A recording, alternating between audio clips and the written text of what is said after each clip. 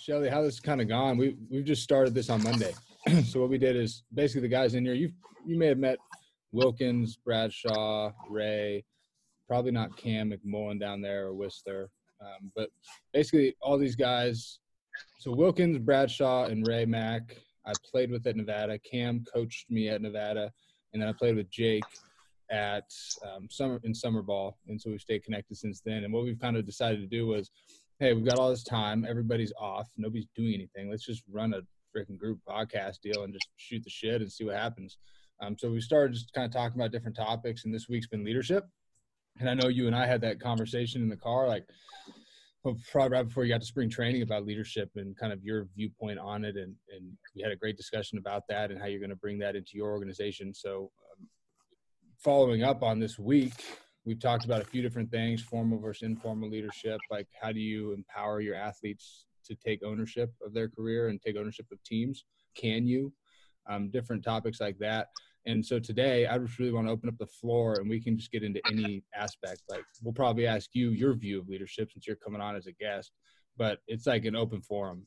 Anybody can go in at any time, 2 to 3 minutes a clip, whatever you need to do. No rush on anything. And any questions, we'll shoot it out. The last few times, Cam McMullen, so he's done a lot of research in the leadership deal, and he's got so much wisdom in this topic, man. It's been insane what at least I've learned so far, like just through this first 2 weeks or 2 days of doing what we're doing. So usually we'll have him open it up with maybe a topic. So Cam, do you know anything, you got anything on your mind for today that you could think of, maybe that popped in? Yeah, one thing I've always been fascinated with, and Shelly, nice to meet you. My name's Cam. I work currently as a recruiting coordinator at Chapman University in Orange County. So nice to virtually meet you. I'm excited for today. The one thing that I was certainly wanting to pick your brain on just throughout today at some point was, so often, at least in the realm of professional baseball, you have, the manager versus in college, you have a head coach. And I've always been so fascinated about, in professional baseball, so much of that role is management, big picture, letting coaches, you have the bench coach, pitching coach, hitting coach, so on and so forth, where at the college level, it's head coach and coaches wanting to essentially try and do everything. And I've always been so fascinated about how that split takes place from college to professional baseball, and some of the things that you've seen both from your playing career and then now being in coaching as well, is why that might happen and how maybe some of the positives from both can relate to one another. So that's just been a question I've always loved asking people in pro ball about. That's a good one. My first taste of coaching when I got done playing was at University of Arizona with Andy Lopez, and I got to see this in action right out of the chute.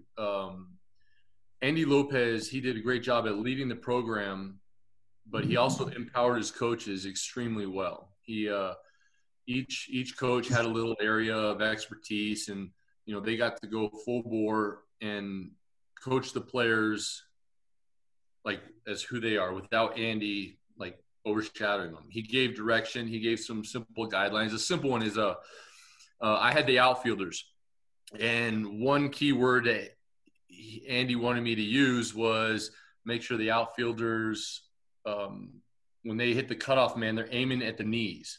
It's just one key word he used. So like, I would coach them how I wanted to coach them, but I made sure I used his language, so we all understood the same language. So he empowered me to do that. One thing that I think about as a manager is almost you think about, you could pull up Harvard Business Review books, you could read articles, and I think as a manager you wouldn't gravitate most of your energy to leadership books or coaching books as you would management books, which is really interesting because you have the coaches you have to empower. You have to work from top down. You have to follow you have to create the environment that your leadership up above you wants to create. You have to create a really positive communication chain between the training staff, traveling secretary, each coach. You have to kind of create an environment where everybody gets what they need to be the most successful person they can be. You have to create a perfect communication chain with the players so they know their expectations. They know what their role is on the team. They need to feel valued. They need to know what they're doing every single day. They can't feel confused. You need to create a vision of the team and the organization of how we are going to play baseball, what is our style, who we are. So you're doing more of that big picture stuff than you are hands-on stuff like you would be in college. The head coach is most of the time he's going to spend most of his energy coaching in the area in the field that he wants. And in the minor leagues, you get to do that. Some as a manager. Most of that is, with team defense or this is weird. I when I was managing, my little field of coaching was catching. Even though I've never caught, I just studied the crap out of it with some of the other catching coordinators. And so I coached the catchers. Most of the time my coaching just involved talking with them and helping them think through things and coming up with answers, not really telling them what to do. So it's two completely different areas. It's kind of fun to be on that management side because, as a manager, you're multifaceted. You're a leader, you're a coach, and you're a manager in the sense of, work. So you're all three things, and it's a lot of fun. As a college head coach, you're the GM, you're the manager, you're the advanced scout, you're the hitting coach, you're everything. And it's a very, very difficult job, especially with as small staff as you have and as much administration work that you have to do. You almost have less time in college baseball than you do in professional baseball, as much as we're away from our families during the season. And it's a very tough job. That's beautiful. That's absolutely beautiful. And before I even continue, we're rolling into this, fellas. So this is good. This is good. I'll go back and do an intro eventually, but this is fire, man. I think just learning the differences between a manager and some of the other aspects of how do you do it in college, how do you do it in pro ball. Something that always amazed me. Well, one, before anything even happens, my favorite line that you ever said was "embrace the suck," and you said it with this massive smile, like in front of everybody. We're like, wait, what? Like Shelly's always coming in with straight fire wisdom, and he's dropping nuggets for us, firing people up. But he just goes, all right, guys, it's this big old motivational talk. We got everybody in the organization here. I'm doing what we're doing, and like it's the big team dinner. And he goes, all right, you got to embrace the suck. And we're like, whoa, what? He totally hit us off board. Like supposed to talk about a championship team that he won over in Hillsboro when he was managing there. And he mentions embrace the suck. And that's a beautiful thing, I think, that you've got to realize in some of this stuff as well. Just getting in. I just wanted to hit on that real quick because it fired me up. And before we were getting on this, I'm like, what are some good Shelly stories? I'm like, that's a good Shelly story because it's PG and it's freaking fires me up. It was cool. But Cam, thanks for like opening up with that question, man. I think it's good to just for the viewers to know that, and for us as athletes, coaches, et cetera, to understand the differences that these guys are going through. Because from the outside point of view, you look at a manager in high school, and you look at a manager in college, and then a manager in pro ball, and you see the results aspect, but you don't see all the things that they got to do. And like you said, Shelly, the college guy, and you guys know this as well as anybody, like you are freaking in it. Like you are in the thick of it. In pro ball, a little different. So I'm going to open up the floor. Any of you guys got any questions you want to pop off to Shelly or just to the group? But first and foremost, Shelly, thanks for joining us, man, and taking the time out of your day to just provide some wisdom for the viewers. And I've got some notes from our conversation, too, last time that I want to hit on, too. Go ahead, Ray. Awesome. Shelly, hey, we were talking the last couple of days about how leaders, for the most part, skill set aside, make everyone around them better, especially their teammates. So I wanted to know, is there a guy that took you under their wing at Arizona or when you got to pro ball that really helped you improve?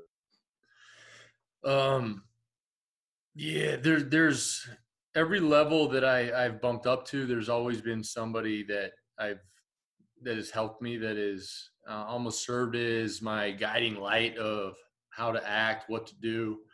I've been very fortunate over my career and over my life to have lots of those people.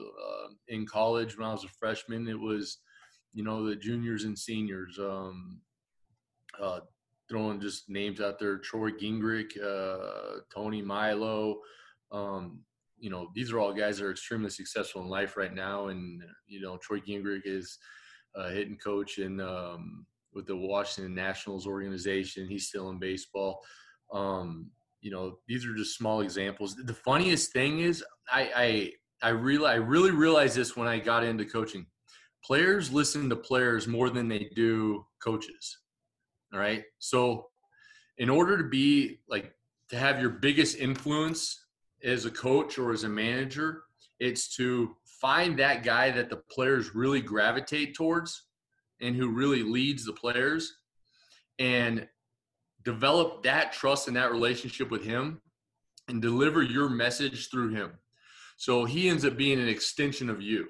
And, when you have that, the players will listen to him, and then you'll start to see that they start to model him, and then he models you, and you really get your message across.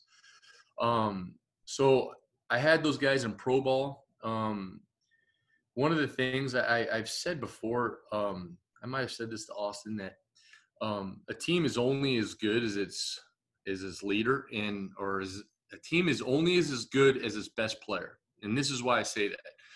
The best player is default going to be the leader of the team. And the reason is every single player on the team subconsciously wants to be as good as the best player.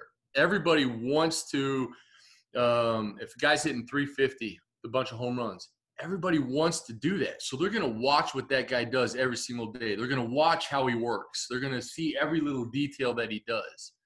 If the guy is a turd and he doesn't work hard and he's just got that natural ability, that has the potential to be cancerous to the whole team. And they might not be able to play like that. Let's throw a huge example out there, Manny Machado.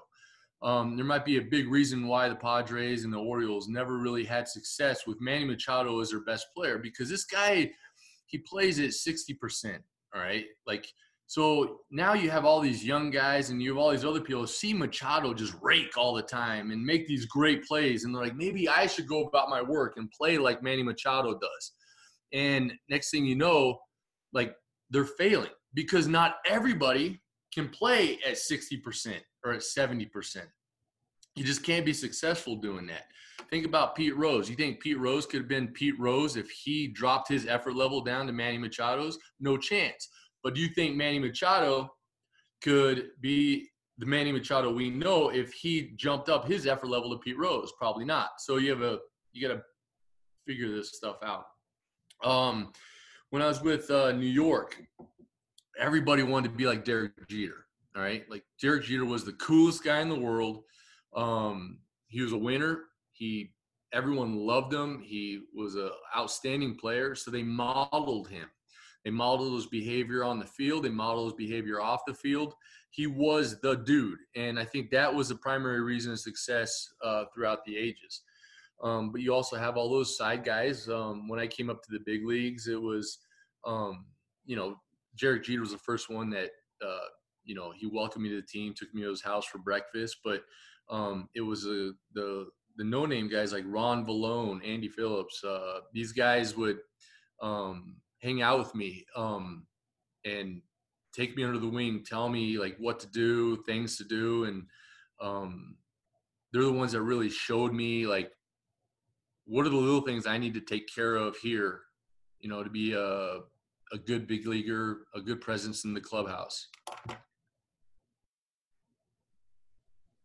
Ray, I don't know if you go ahead, Ray. No, that's awesome. That's perfect. Exactly what we're looking for. And all of us too, in the same aspect, have had a guy or different guys at each level that have helped us get to where we're at. And I think we've all kind of taken pieces of them and molded our own leadership style because of it. So it's good to hear that the same thing happened with you going up through all the way to the Yankees. It's awesome.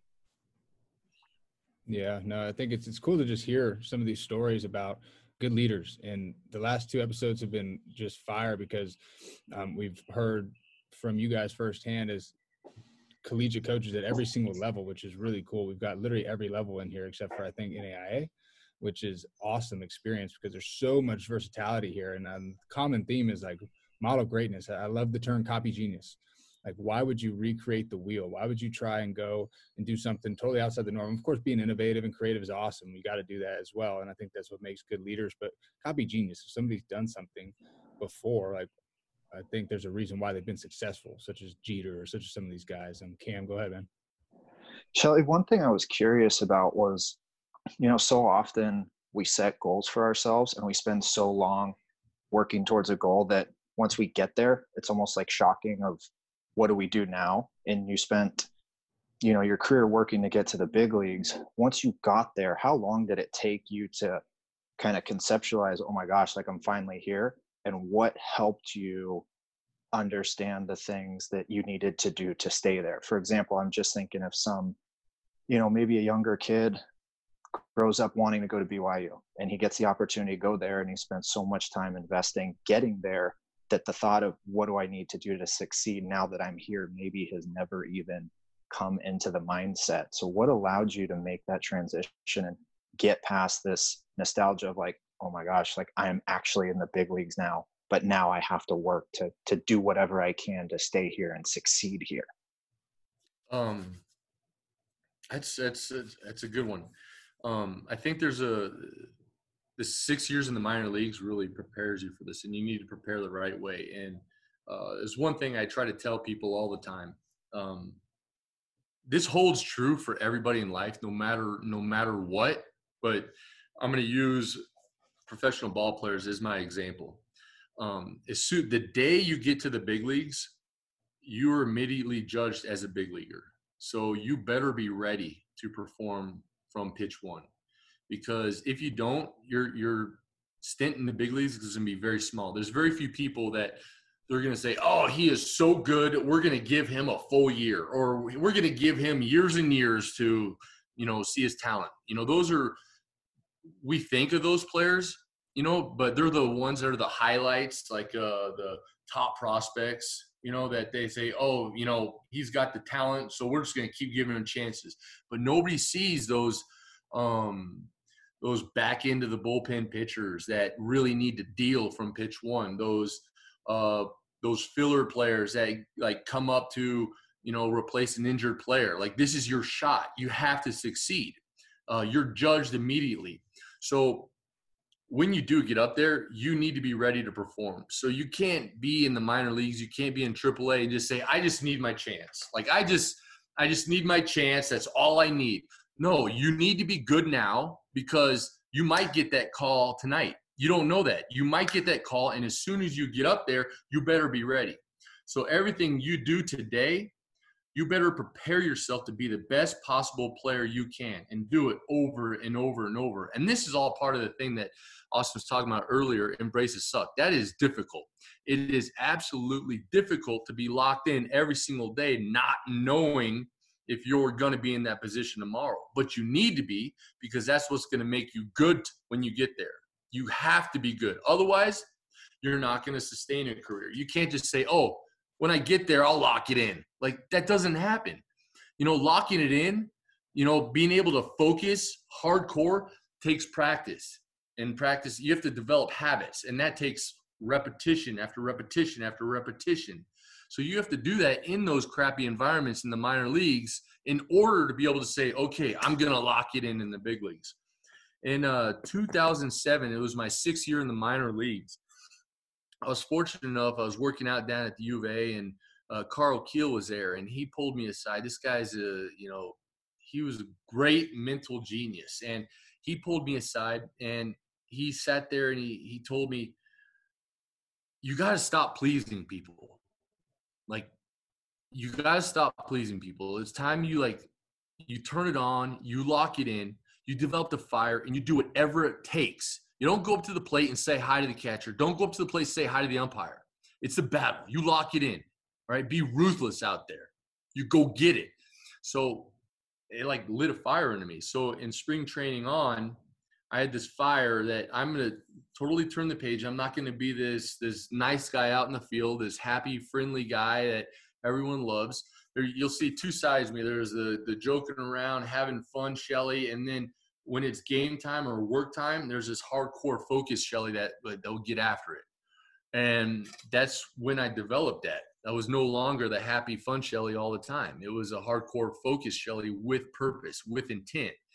And you need to have that day in and day out. So you can't just say, oh, when I get there, I need to stay here. No, it's a mentality that you have that you need to ingrain yourself all the time through development. And you never lose that mentality, because when you get to the big leagues, it's the same baseball game. It's the same ball. It's the same field. It's just a bigger stands with more people. You still got to control your emotions. You still got to control your adrenaline. You got to rise to the challenge. And more importantly, you're going to have more adrenaline. So you got to be able to control it. And that takes practice. So you got to develop that beforehand. So it's not, oh, I'm going to get to the big leagues, I'm going to stay here. It's no, I'm going to kick ass everywhere I go. Nothing is going to change. I'm going to kick ass in the minor leagues. I'm going to kick ass in practice. I'm going to kick ass when I wake up in the morning and I look myself in the mirror. I'm going to kick ass because that's who I am. And when I get to the big leagues, when I get there, I'm going to kick ass, and I'm never going to stop kicking ass. So that's the mentality that I feel you need to have to stay there. That's the mentality I think you need to have to succeed and to be the best at anything. I'm ready to run through a wall. I don't know about you guys. There's going to be some little kid listening today that goes out and starts ripping 100 push-ups out there by his pool because he's just freaking fired up on Fuego, ready to go. But you mentioned the intent. Now, Jake, I'll let you get into this in a minute. I just want to just touch on that intent aspect real quick. Like, is there anything that an athlete can do to build their intent? Like, is that just like, do you think intent's like just embezzled inside of you from a young age, or do you have to develop an intent and a purpose with everything that you do as an athlete? Because I know, just put myself back in those shoes in college and pro ball and even high school, like my intent was always get to the big leagues, but then it became this expectation, like when I get to the big league, just like you just said, when I get there, everything will be good. When I get there, I'll be successful. When I get there, I'll have the girls. When I get there, I'll have the fame. When I get there, I'll have the money. My family will be taken care of, not blah, blah, blah, on and on and on. But it was never, what do I need to do now to get there? And mind you, I worked hard, but I'd never really kept that in perspective of the intent on the now, like right now, right this moment. Like, do you think that's developed as an athlete or a coach? Or do you think as a coach, we can inspire the athletes to build their intent and their purpose behind every action that they have? I think as a coach, that's part of one of our jobs, motivate and inspire, teach. Teaching is part of that. You almost have to teach people how to develop that. One of the hardest things I think to do is, I think, like, develop your value system. Like what things are important to you as a player, as a coach, as a person, as a friend. What are your values? What are your core values? I think it's really hard for someone to really say those and be clear about those. So that takes inspiration. Who do you want to be? Well, I really don't know. Sometimes you need to really search inside, dig deep, and you need inspiration. You need moments of inspiration. You need to be around people and hear certain words or certain things, and it inspires you. I want to be like that. Or it might lead you to different ways. So that is a role of a coach, to have those conversations, to fuel that fire for people, to change people. I don't know where I was going with this, but that is something that I think is part of our jobs and is very important. Absolutely. No, you're spot on, man. I was just curious, like, hey, is this something that we can empower our athletes with? And I think you can, by being inspiring and like just the energy that you bring, showing up every day, that shows a lot in the athletes, I believe. If you think about it, Austin, like, I'm going to go to the type of player, like, it's real easy to say, what's your end goal? I've done this a little bit with myself lately. I want to be a big league manager. Okay. I'll flat out say it. I want to be a big league manager, but is that what I really want to be? Okay. Now I really break it down. Is being a big league manager going to make me happy? Is it going to fulfill me? Why do I want to be a big league manager? What is it in as a big league manager that makes me want to be that. All right. So I start breaking it down, and I'm going to tell you that it's more than just the title manager. So think about it. It's more than just the title. I want to play baseball in the major leagues. I want to, play baseball in college. That's just the title.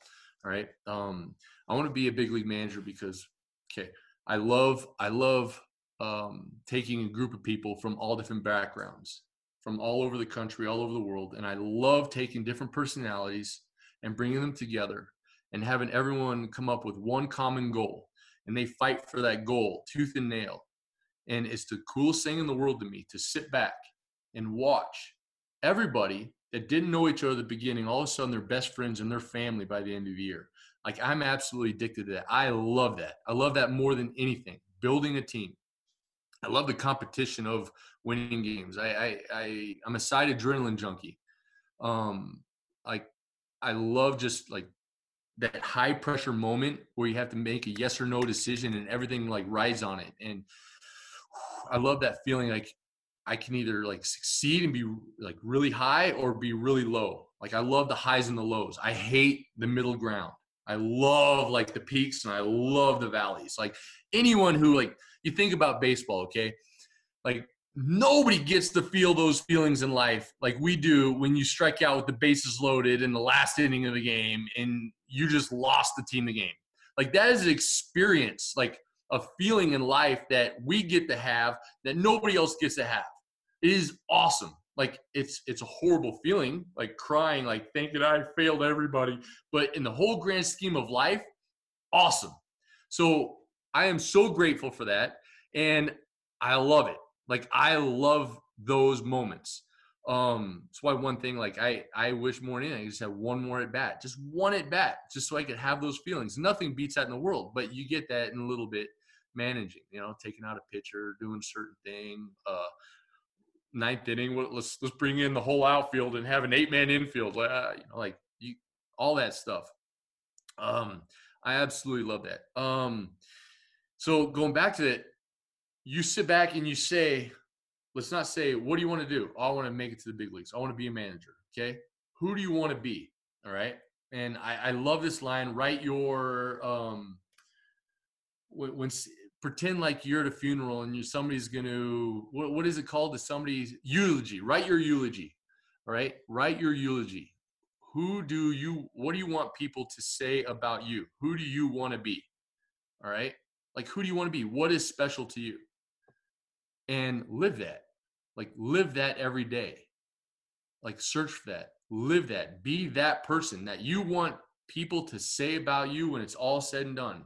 I remember as a player growing up, when I said, as I'm playing in the minor leagues all the way up, I said, when I'm all done playing, all I want is for people to say that, Shelly Duncan, that guy played hard. That guy played hard. Like, I don't want, Shelly Duncan, he hit 280. Oh, man, he hit some homers. No, I want him to say he played hard. So I had to live it every single day because I knew that one guy might only see me today this one time in whole life. And I might be playing against this guy. Oh, I might be playing against his shortstop. And I want him to know that I come in sliding hard, like things like that. So you got to live it. So it's not necessarily, I want to be a big leaguer. I want to be this. It's, who do you want to be inside? All of that is a byproduct of, becoming a big league player, becoming a manager, becoming a head coach of a major university. That's a byproduct of excellence. That's a byproduct of you being awesome at who you are and who you want to be. Absolutely beautiful, man. You can't put that any better, man. Jake, what do you got for me? I know you had your mic unmuted. I know you were looking to say something. Go ahead. Yeah. Awesome, Shelly. Jacob Whistler, Umpqua Community College. Thanks for coming on, man. All your stuff's been amazing so far. We've kind of talked about the past week of obviously the point of leadership, and you kind of stepped into it a little bit today of the preparedness that you talked about with your athletes in professional ranks and in college. I wanted to ask you how important to your guys' routines, their routine on a daily basis, how they show up to the yard, what they do before, because I think it's a big struggle with our guys at the community college level. trying to teach 18-year-olds what a routine looks like outside of class and practice. What are they doing on the other hours of the day where they need to be dominating, getting their mind right? I wanted to pick your brain on how important routines are with the guys at the big league level and the higher up pro ball levels. That's a good one. I'm gonna grab my computer charger. Hold on really quick.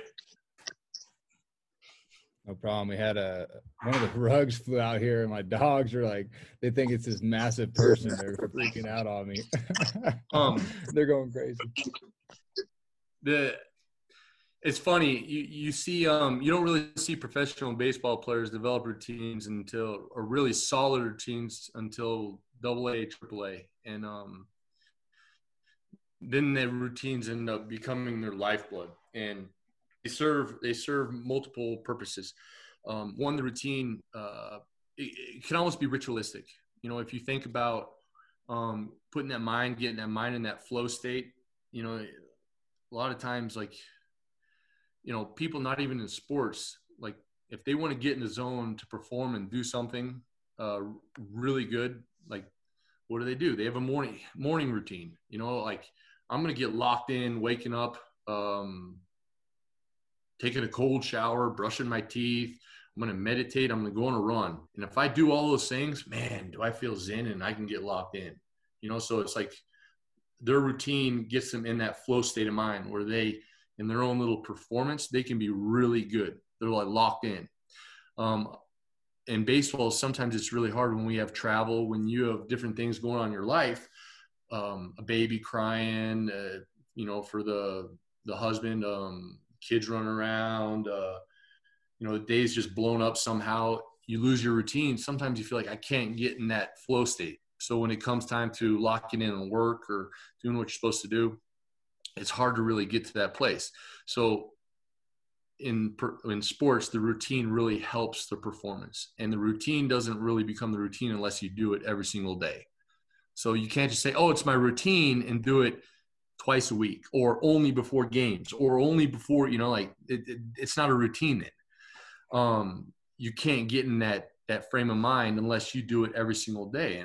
And you're only able to do that because that allows you to shut off your conscious mind and you slip into the unconscious. And now you're doing things by habit. And now you're slowly getting that mindset going into that unconscious state where now you just do, and you don't really do things with paralyzing thought. So routine, mindset, that's one of them. The other thing is it helps you get in 1% better every single day. So if you got to develop the right routine for yourself. If it's as a player, you have tight hips or you have weak shoulders or you really need to activate your core to prevent injury. You have to add something into your routine to get your body ready for your performance every single day. And what that routine will do, it will just slowly over time, it will, you know, it will increase your flexibility. It will increase your core strength. It'll increase your shoulder strength, your movement. The routine helps you 1% every single day. And there's a huge difference between trying to get better physically by working out and the routine. The workout, when you work out to try to get better, you're breaking your body down a little bit, you know, so your performance is going to decrease. You don't want that when you perform every day, or if you want to be your best every day. You want almost to get ready. You want to get ready, but you want slight improvement. So the routine will help you with that. I almost want to trademark this phrase, and I want to do it one day. When eventually down the road, if I have this manifesto or book written, I break the day down into three parts: practice, prepare, and perform. The 3 Ps. The practice part. You have your routine that we mentioned, and then you have what do you need to work on? What do you need to work on to get better? So you're practicing, you're doing your routine, you're getting better. Then you have the prepare part. Now you have to switch your mindset from that practice mindset of I'm getting better, I'm working on this swing or this fundamental defensively or this, you know, with my delivery, whatever it is. you're switching that mindset over to an unconscious mindset. So you're going from that conscious mindset to the unconscious mindset and getting in the zone. And because when the game starts, we're no longer, I've seen this happen to too many players where they go out into the game and they're practicing. And it's an awful thing. And I'm sure I've done it. I'm sure everybody here's done it. I'm sure, Austin, that you've done it. You've gone into the game and you've been practicing your swing. And it's a horrible feeling, because what really should happen, what's the goal of a baseball game? Not to have a perfect swing. The goal of a baseball game is to win the game. So we need to go out there with that unconscious mindset and compete and have that fire and that drive. And we need to be the best we possibly can so we can react in every single moment as quick as possible, do the right thing naturally, instinctively, unconscious. And we have to be able to turn our mind off and go into autopilot with all the right information that we've learned through practice and that we've worked on and that we've studied through game preparation and through video and through errors in the past. And we have to do that, and we have to get into that mindset in the prepare phase. So you got practice, prepare, and then you have, or practice, prepare, then you have perform.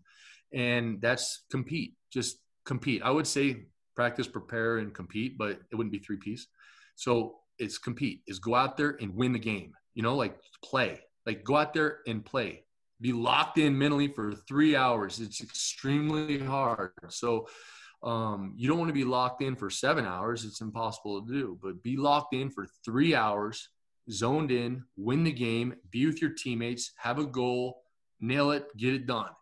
So it all starts with that routine right there. It all starts with that routine, and the routine can even go into the prepare phase, a little mindset, mental routine. I remember Austin watching him, and it was one of those beautiful things. After batting practice, he'd go in and he'd meditate before the game, and I could see his mindset completely change and get locked in. And it was one of my favorite players because of it, because it was so special for him to do that. And it's a very hard thing to do, but I saw him turn that switch. And that's something that every player should do. So you have to break the day down. You can't just have a practice and play. It's impossible. It will never happen. You can't just have a play because you won't get guys in that right frame of mind. You have to have all three down in order to get guys better on a daily basis, get them in the right frame of mind, and then be able to play unconsciously like kids, because that's what we all want to do. We want to feel like we're little kids out there playing a game, trying to win. That's awesome, man. That's huge. And Jake, great question right there too, just about how to sustain that going forward. Wilkes, what do you got? Well, actually, before Wilkes gets in there, the meditation is massive, by the way. So let's plug the meditation. If you meditate or visualize on a daily basis, that is the key to manifesting what you want. And you're going to get that book written, Shelly. I'll help you with it if we have to. But the 3 Ps, man, that fires me up. Wilkes, let it rip, man. Tell Fate, quit just making a guest appearance. Tell him to say a word one time, dude. I'm tired of it. I know. Dixie State guy. Come on, man. I know. We'll get him on here sometime. But getting away from the player aspect, Shelly, how do you become a better coach each day? What does your routine look like each day for you? That's hard. It's really hard because it involves constant communication, constant relationships, and listening. I think a coach will be a failure if he's just trying to tell people what to do and he's trying to get people to model himself. What a good coach does is he gets people to be the best versions that they want to be. He gets them to get to the place that they want to be. And that involves listening.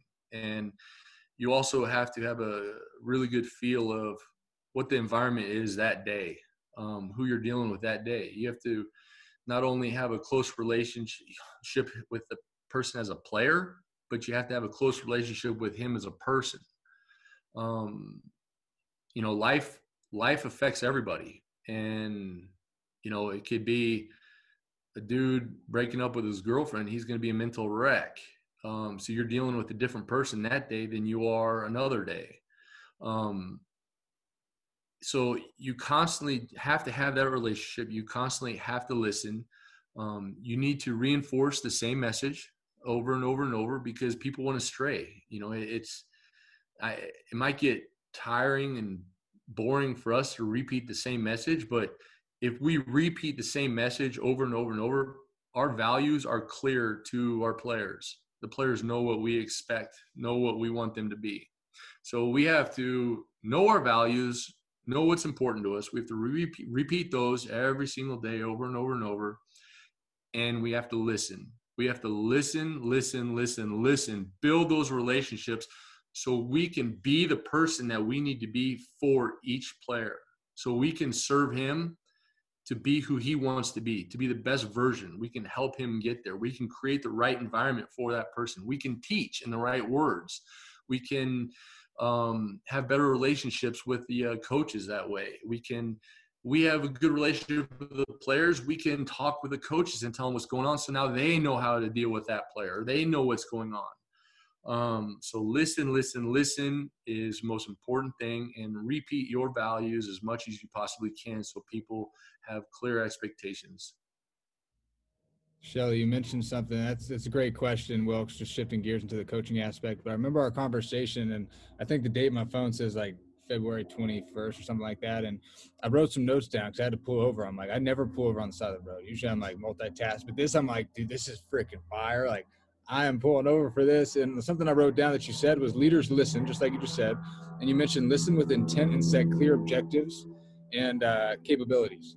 Like, the clear objectives was really big to me. And something else that you mentioned was like from the top down of an organization aspect. And this is in college because you got the AD, you got the administrative deal, and they got to be in full support of your program. You've got the professional aspect of like, what do the GMs say? What do the scouting guys say? Like, you got a whole team of people that you've got to have aligned with the same vision, the same capabilities, like the same objectives for the program and for your university or team, whatever it is that you're running. How do you set clear expectations for your athletes, like for your athletes or for the guys, like your coaches, as now you've kind of shifted roles and you're more of the leadership role at the top up there? Like, how do you set those clear objectives for your guys? What are some tips that you've used maybe, or some things that have worked for you since you've been getting into this deal? I'm going to try to simplify it. When it goes to the top down thing, that's something that we talked about. And I remember I was working on my master's in leadership at Grand Canyon University. And, there was a class on servant leadership. There's a lot of classes that focus on, working bottom up, really focusing on, the employees first, not working top down. And, it sounded great. It really did sound great, but I start working in professional baseball. I went to London and to a conference up there where there's leaders from all different sports, soccer, rugby, NFL, NHL, from all over the world. And this was a topic of discussion that everybody brought up, and it pretty much came to one conclusion, is that leadership starts top down. And if you really think about it, imagine you have a really young team, a really young baseball team. Okay, are you going to say, okay, guys, we'll let our really, really young guys lead the team, but they're trying so hard just to play well or to even make the team or to even stay there? They don't have the mental capacity to lead a team. They don't have the experiences over life to know what's important. So it's almost to throw leadership on players right out of the chute, I think is almost, you're doing them an injustice. You're not doing them favors. You're making life harder for them. You want to try to create an easy environment for them to succeed. So that's the first thing. The other thing is the ownership. The ownership wants to have a vision of his organization. He bought the team. He wants the Dallas Mavericks. You got Mark Cuban. He wants the Mavericks to be like who the Mavericks are. So it's everybody's job in the Mavericks to fulfill the owner's wishes. But everybody is looking up, like, how should I act? How should I be? All right, I'm confused here. What do we stand for? Where do they get these answers? They don't look down, they look up. All right. It's natural. Everybody looks up. So it's the leader of the organization's job to live what we talked about, those values, those morals, everything. All right. And then his job is to, with the people right under him, is to develop that trust and that those relationships to share his values. Now, once he develops that trust, he can say, okay, guys, you go lead now. Now I'm more hands off. Now you lead. Same thing will go for like a manager and the coaching staff, right? The manager he's got the values and the vision of the team. Once he develops that trust with the coaches, he can just hand it off and say, okay, guys, go ahead and go. Now the coaches go and they do that with the players. They do that with the successful players, the players that got influence on the team. Might be 2 or 3 guys. It might be that one guy that everybody gravitates to, like we talked about. They develop that. Now they say, okay, players, or you guys, we developed that trust. You know what we stand for. You share our values and our vision. Go lead. You take it and you go. Now he takes it with the players. If you develop this trust tree, which starts with listening, starts with caring, it starts with expressing your values over and over, all of a sudden you have this organization that's built on trust. Trust and respect are the 2 most important things. Trust and respect. You can hand that off. And now you can say, okay, I trust everyone that we're on the same message. We speak the same language. We believe in the same things. We know what's important. We respect each other. I trust you to go lead. Now you can let the younger guys go play. And now you can let them lead. Now when new guys come to the team, it was one of my favorite things. I did it on purpose. This wasn't like me just like copping out or giving stuff to the players. When we had a new player on our team, I didn't want the responsibility to tell that player what the signs were or our team rules. I wanted the players to tell the new player what the signs were and the team rules. All right. Like I gave that to the players because it's their clubhouse. Like we're in this together. And I had to trust in that group of players that they would do it. Whenever we got somebody new, they would bring him in and make him a part of our culture by just little things like that. So it starts top down. And where did all my stuff come from? All of my stuff came from Mike Bell, our farm director. Where did his stuff come from? Came from the GM. And it was all top down. And you're not copycatting who that person is, but you're taking those core values and then you're taking them and then you're using just who you are and kind of taking them from there and being yourself and extending that trust tree. So to me, that's how a successful system works. That's how you get everybody to really buy into those values and those messages together. And I think that's a very important thing of leadership. Yeah, the trust tree it's a beautiful thing. And just understanding that everybody is looking up. Like we're all watching our CEO and how they respond to the situations. Like right now, guys in college are responding to how their head coach is handling the situation. Is he mother effing people? Are the assistants mother effing people and blaming the world? Or are they like inspiring and encouraging the kids through this time, giving them options to use, different tools that they can use, maybe getting on a Zoom call like this with somebody outside that can help keep them sane and keep them focused. So I think that's a big thing, Shelly. And it's great that you mentioned that. Shawshank, what do you got? Yeah, just going a little different direction. I feel like one thing I've always kind of believed is coaches that have success for a long period of time are able to be adaptable. Things change. People are different. Kids today are different than kids of 20 years ago. The game's changing. It's a different present now than it was 15 years ago. And you haven't been in the game now for quite a while at a lot of different levels. What do you think has helped you kind of adapt, and what are some examples of things that you view as important or not important, that are, as opposed to, 10, 15 years ago? I think the most important thing is figuring out how to communicate. That's number one. I think that's the most important thing is how to communicate. That's changed with every generation. I think you guys, I talked to Austin about this one day. You guys are dealing with Gen Z right now, and these guys are starting to pop up into pro ball, and they're going to be inundating the big leagues really soon, and they're completely different than millennials. Millennials are completely different than Gen X. The way they communicate, what they value, how you handle them in pressure, how you handle them in stress, how do you instruct them, how do you discipline them. They're all different. So there's all kinds of things you have to do differently to adapt. Tony La Russa, think about this one. This is a guy that started managing in 1979 with the Chicago White Sox. And he started 79, he managed his last game in 2011. And I was fortunate enough my whole life to kind of be a spectator of what he did.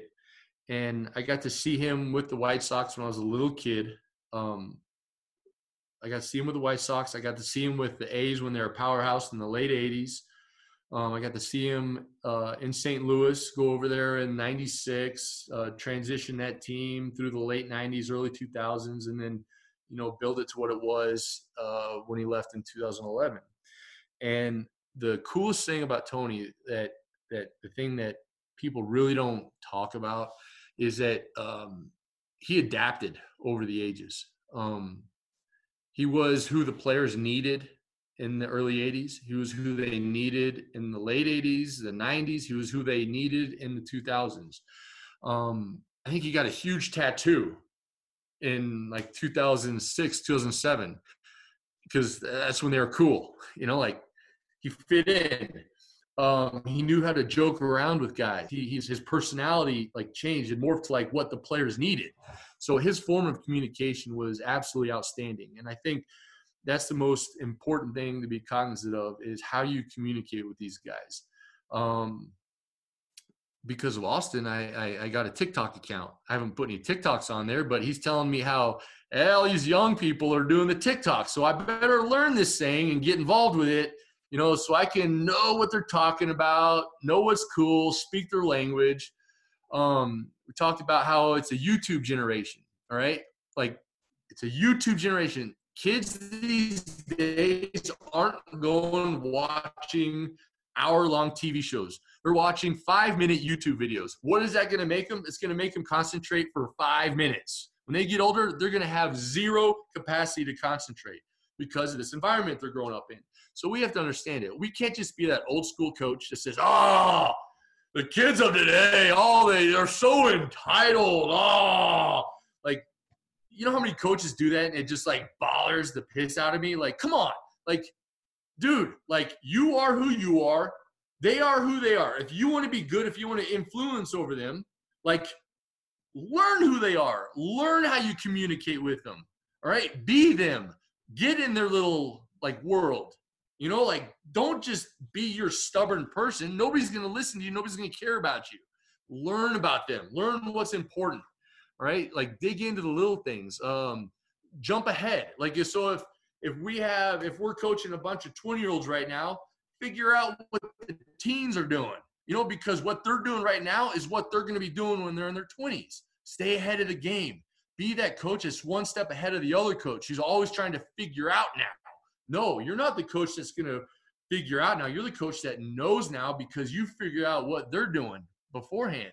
So that's important. There's a submarine commander that I became friends with, and he says he has that problem more than anything, is because what he gets is the submarines, they get people that are 18, 19 years old to go through the little school, and now they hop in the submarine.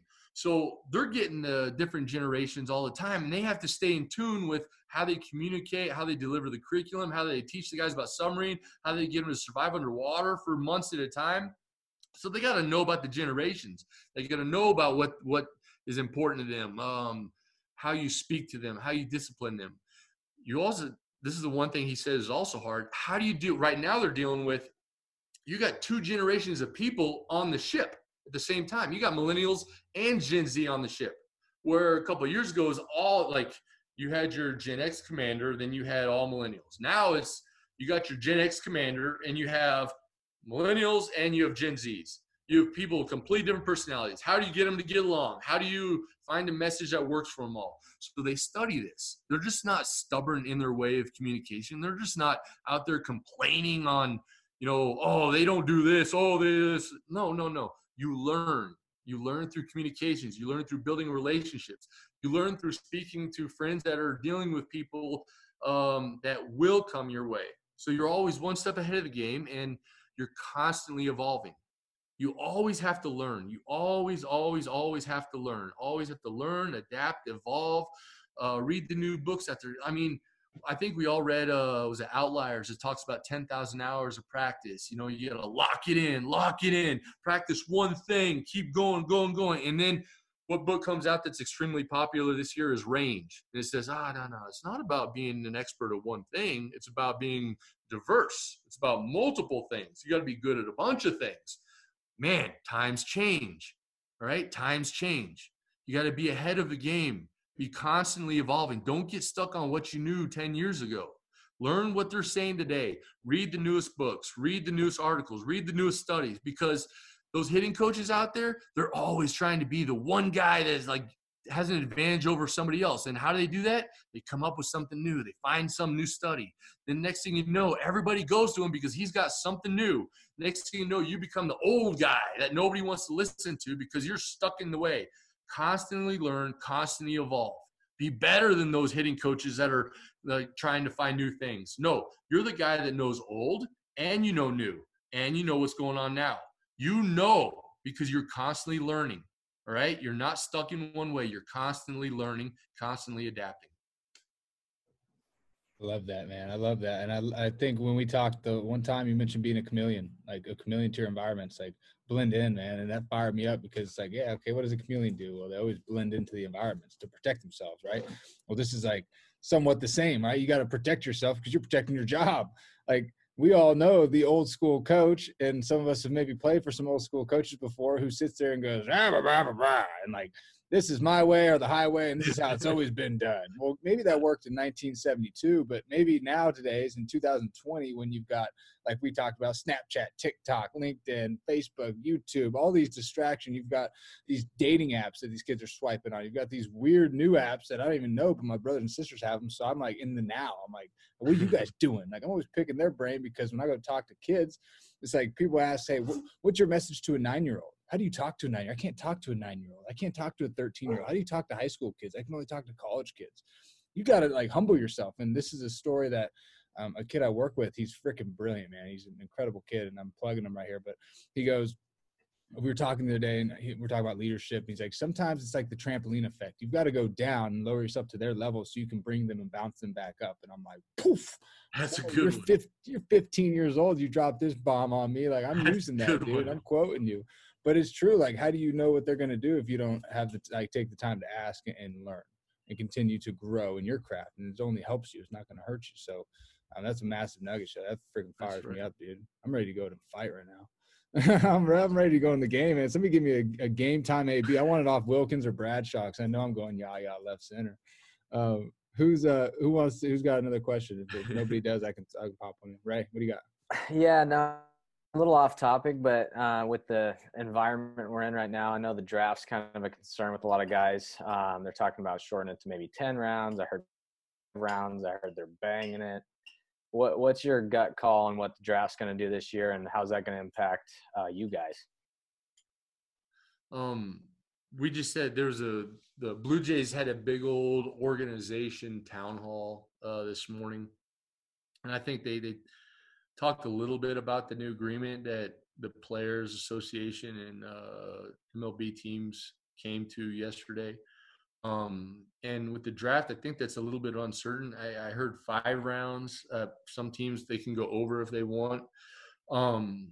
That's the hard thing right now is that this is everyone wants safety. Okay. So I say this, everyone wants safety. Like, if we said just with work, how can we create the best environment for somebody? How can we make them feel safe? where they're not going to work scared to death that they're going to do something wrong and, get cut from the team or lose their position or whatever. Like, how can you deliver safety? A lot of the world feels that right now because there's so much uncertainty, not just in baseball, but every position. You have companies that are making $0 right now and they have to lay off employees. So what's this doing? It's creating an unsafe environment. So you have a lot of people that are just stressed out at home because they don't know how much money to save this month because they don't know what's going to happen with them next month or the company. But you don't know what's going to happen. You don't know how long this layoff in baseball is going to last. You don't know how long the pandemic is going to last. You don't know. There's so many uncertainties. And so it's really creating an unsafe environment right now. And it's trickling down to high school players and college players that are preparing for the draft. They don't know. They don't know where they're going to be next year. They don't know what's going to happen. There's minor league teams that might fold. We don't know that. So it's really, for me, I really feel for a lot of people. Fortunate I'm in a position where I feel safe. I'm happy, but there's a lot of people that don't have that feeling right now, and the draft is one of them. So I don't think anyone can say this is what's going to happen because you don't know the financial impact on major league teams. You don't know every single day these teams are going to lose money. They ran models of how much money a team's going to make with a 100-game schedule, 150, 50-game schedule. They run all these models. And no matter what model they run, every team loses a boatload of money this year, a boatload.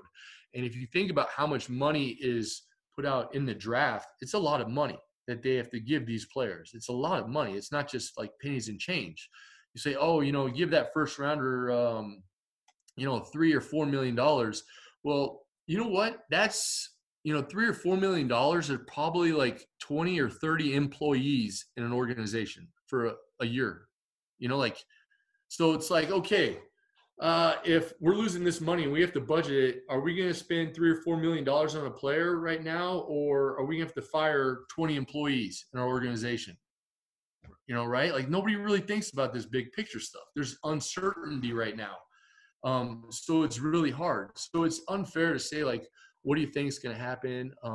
What we hope happens is that, baseball resumes itself in June or early July, and the public can't wait for it. So tons of people watch it on TV. TV, I think, is the big kicker here.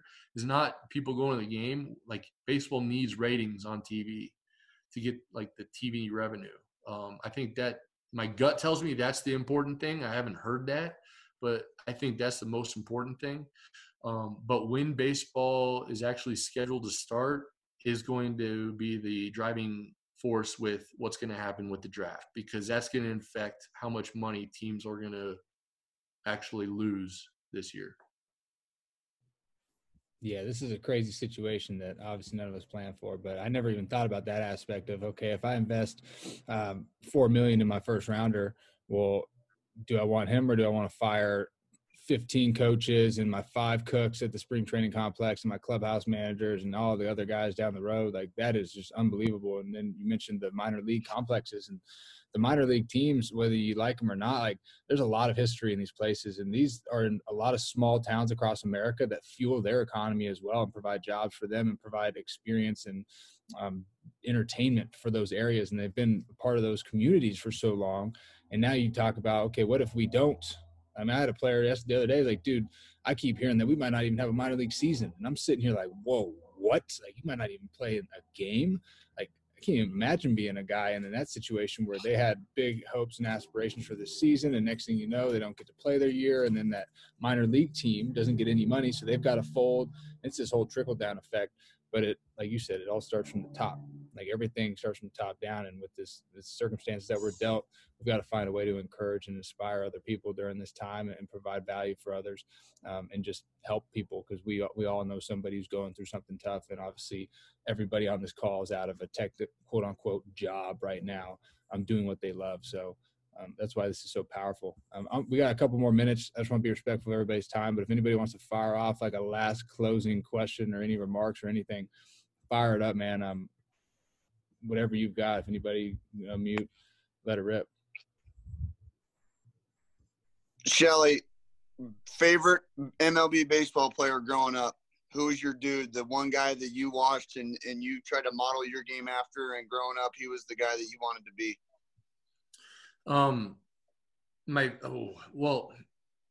had a couple of them growing up. Mark McGwire was he was the coolest to me ever. I still have a really good relationship with him. Growing up in that clubhouse, he really took care of me. He taught me about hitting. He taught me how to use your mind. As a kid, he helped me with strength training programs, weight gain programs when I was in high school, but not with that other stuff. But it's just funny how it all works out. He was by far the best, and his stance, his little wiggle, just his power awes you. But how good of a person he is the best part. Ricky Henderson, the way he played the game and his energy was just so much fun. When Ricky wanted to play, that was a blast. Oh man, there's nothing better than that. I'd copy all kinds of guys' stances growing up. I did a Mike Bordick phase for a while, did a Paul Molitor phase for a while. I was obsessed with the game. I was obsessed with the history of the game. Read books on, Ty Cobb, Joe DiMaggio, Mickey Mantle, Mr. October book, just the history of the game. I absolutely loved it. So I didn't pinpoint really one player and just run with them forever. I really tried to take a little bit of something from everybody who I absolutely loved. And, there's stories from all of those books and, all kinds of people, all kinds of old videos that I pulled into the game. The way I ran and slid the bases from, comes from some Ty Cobb books. So the way I wanted to act as a professional came from Joe DiMaggio books. There's anything you can think of. I tried just to find little things in every single person and bring it to who I was off the field and on the field, because, there are some awesome people in this sport.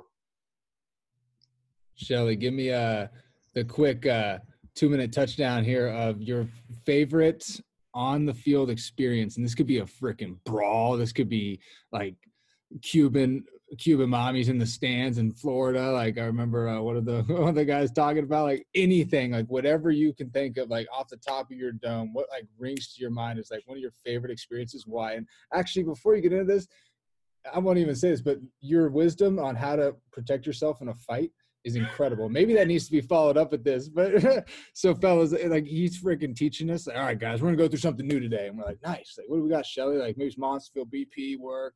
It's how many of you been in a brawl? And we're sitting well, what? He's all right, you look out for him. He's giving us the 1-2s of how to handle yourself in a brawl. He's you guys need to know this stuff one day. And we're let's go. This is cool.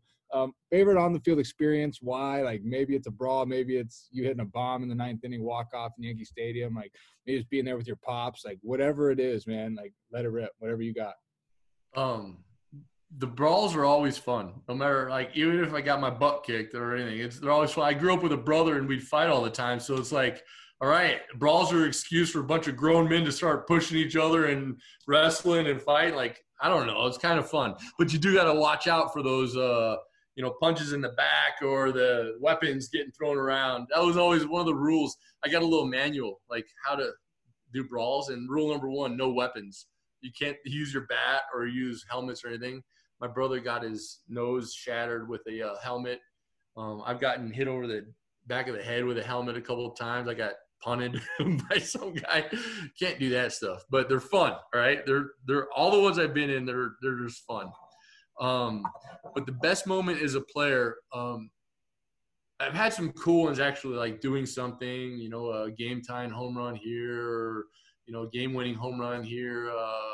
But the best moment, the best one is in 2007. I'm in the big leagues with the Yankees, and we're playing Cleveland Indians. And we're in the playoffs. It's game 4 of the series. We're down 2-1. And we go to Cleveland and we lose the first 2 games. And we come back to New York, and the paper, it says, it's on the front page or on the back page, George Steinbrenner says if the Yankees lose, Joe Torre will be fired. All right. So we win that game, and we go to the next game, and Roger's our starting pitcher, but his elbow's barking. Roger Clemens, his elbow's barking, and we all know, like, we're in trouble today. All right. We kind of like know this. And it's a really weird feeling in the clubhouse. It's the first time that, you know, you see all these guys go into Torre's office and get something signed by him. It's like, this is the last time I'm going to see you, Joe. It's but we knew our backs were against the wall, and a bunch of guys were getting banged up. It's a really old squad, but it was awesome. It was a fun group of guys. I was the youngest guy in the team at 27, if you can imagine that. So we're in the playoffs, and I come in the game at some point, and now we're losing, and it's the top of the 9th inning, and I'm playing first base, and Torre comes out to make a pitching change to bring in Mario Rivera. So we're losing by 1 or 2 runs. He makes a pitching change to bring in Rivera. And when Mario Rivera came in the game, Enter Sandman would get on the speakers, and this is the old Yankee Stadium, all right? Like the fans are right on top of you, and it is loud. It's 100 times louder than the new Yankee Stadium, 100 times louder than any place I've been. And when they got going, like, it's shake. If you see old Yankee Stadium videos of, like, the Boone home run, like, you know, it's like shaking because the stadium would shake. So they would play Enter Sandman so loud, like so loud, it could trump everything. But today, Joe Torre goes out to the mound, and every fan knew it would probably be his last game. So you had the whole stadium chanting, Joe Torre, Joe Torre. And they were so loud that you couldn't even hear Enter Sandman. Like, it was on, but you couldn't hear it. So Mo's coming in, and you couldn't hear it. And I'm out in the mound in this pitching change. I'm on the mound, and it's me, Posada, A-Rod, Jeter, Cano, and Joe Torre. Mario Rivera is coming to mound, and I'm sitting here like, who's the odd man out? Who shouldn't be here? It's probably me. But, like, in that moment, like, everyone kept this, like, calm, still face, and they're just, like, sitting there, like, in the moment. And you could tell Joe, like, was just oblivious to it all, but you couldn't ignore what was going on. It was, like, gave me goosebumps out there. I was paralyzed in that moment, and it was a moment that I'll never forget. It was how special the Yankee fans truly are, how much baseball means to them, how much Joe Torre meant to them, how much old Yankee Stadium meant to them, how awesome they can be. And it was one of the most grateful opportunities I had as a player, is to be able to stand on that mound in that moment and just feel that energy and be a part of that.